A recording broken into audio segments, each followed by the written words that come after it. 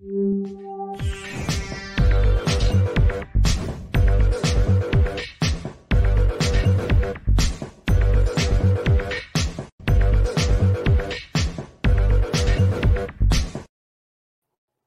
everybody. Welcome to the show. You know where you are, the 9 at 9 with me, Tigo. And I was thinking, with everything going on in the world right now, they're talking about recession. The economy is crazy. We got war going on in other countries. It's just, don't kids feel that too? What's the anxiety level of our children right now? So you know who I called. I called Catherine Celery, and she is here. So sit right there. We're going to answer that question. We'll be right back. Expert Talk is sponsored by Pod Nation TV, the podcast to broadcast network.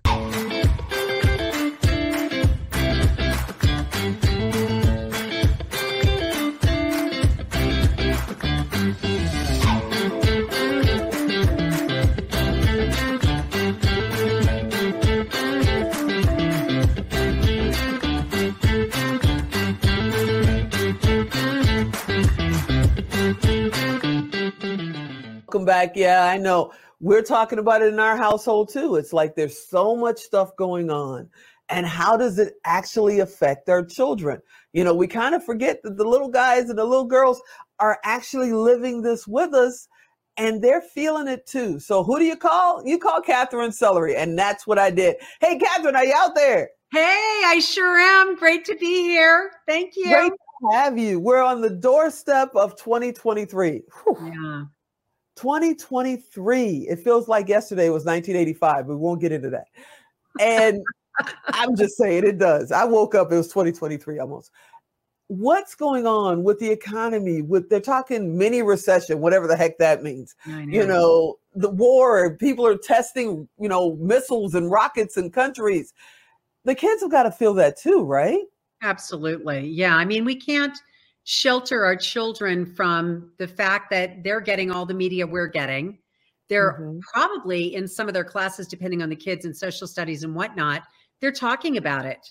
And, these are actually real life political science, situations that are being used in the classroom, because there are so many questions we have to ask ourselves and our kids as well. But as adults, we have just a bit more of a center to be able to handle the anxiety and have more skills usually around that, and kids don't.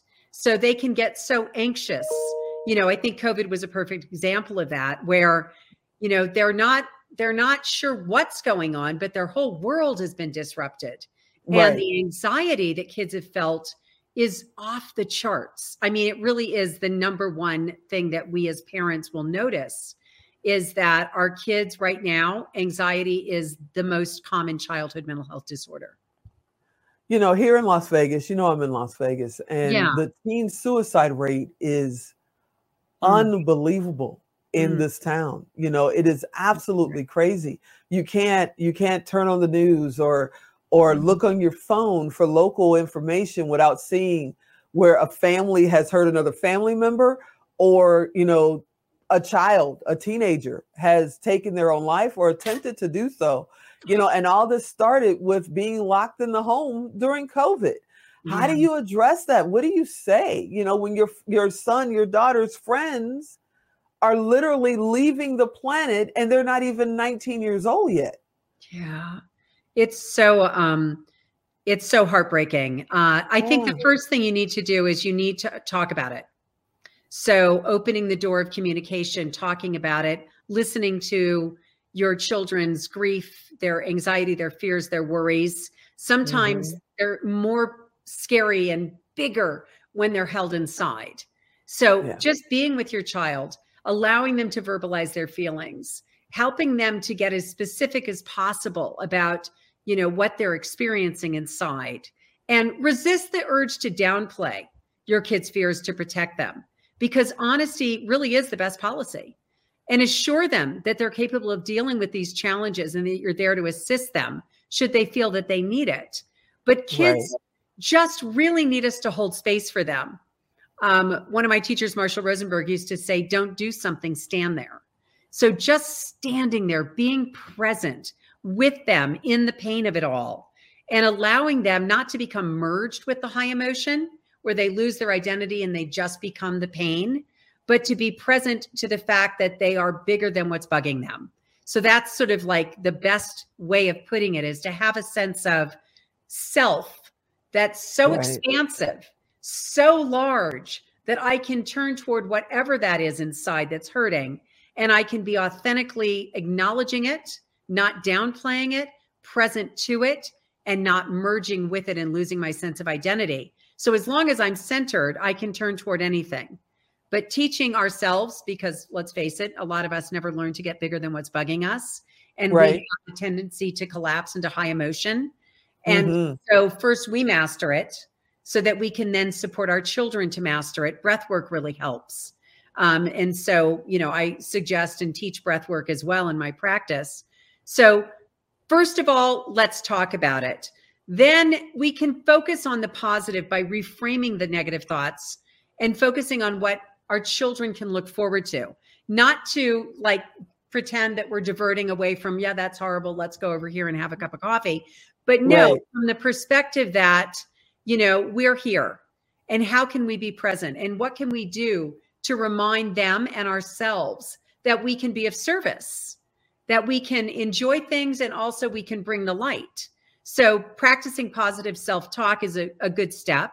So rather than thinking the world is falling apart and I'm alone, we can start to practice things like, I'm sad, you know, I'm really missing, I'm grieving, and acknowledge that. And I also can feel the loving support of my family and other friends. And I'm so happy to be with them also. So begin to be a little bit more nuanced about it. Wow, that's powerful what you just said. And, you know, I'm sitting here thinking that how important it is for, you know, as a parent to be transparent with your kids. Because I remember being a little kid and we'd have breakfast for dinner. And I just thought that was cool. Well, it turned out we couldn't afford to buy dinner, but they didn't want to share that. You know, they didn't want to.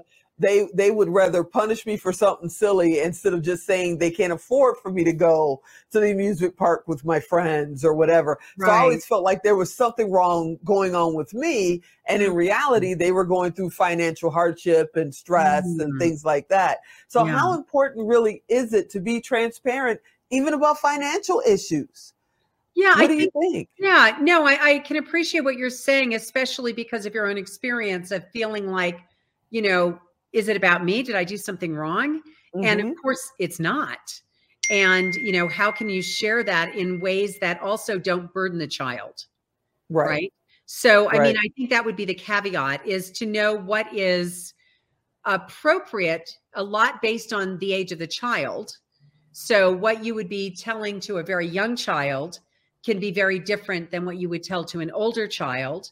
You can share the fact that, you know, we're not always going to be able to do everything and we live on a budget. But even if we can't partake in everything, you know, we still have fun in our family and we learn how to have joyful experiences regardless of money. Because we do know that money has nothing to do really with joy and happiness, you know? So while a child— I learned that in my 30s. Yeah. I mean, we know so many, you know, extremely rich people who are miserable. So the joy and the happiness comes through how we live our lives, right? You know, who am I and what am I bringing into this moment?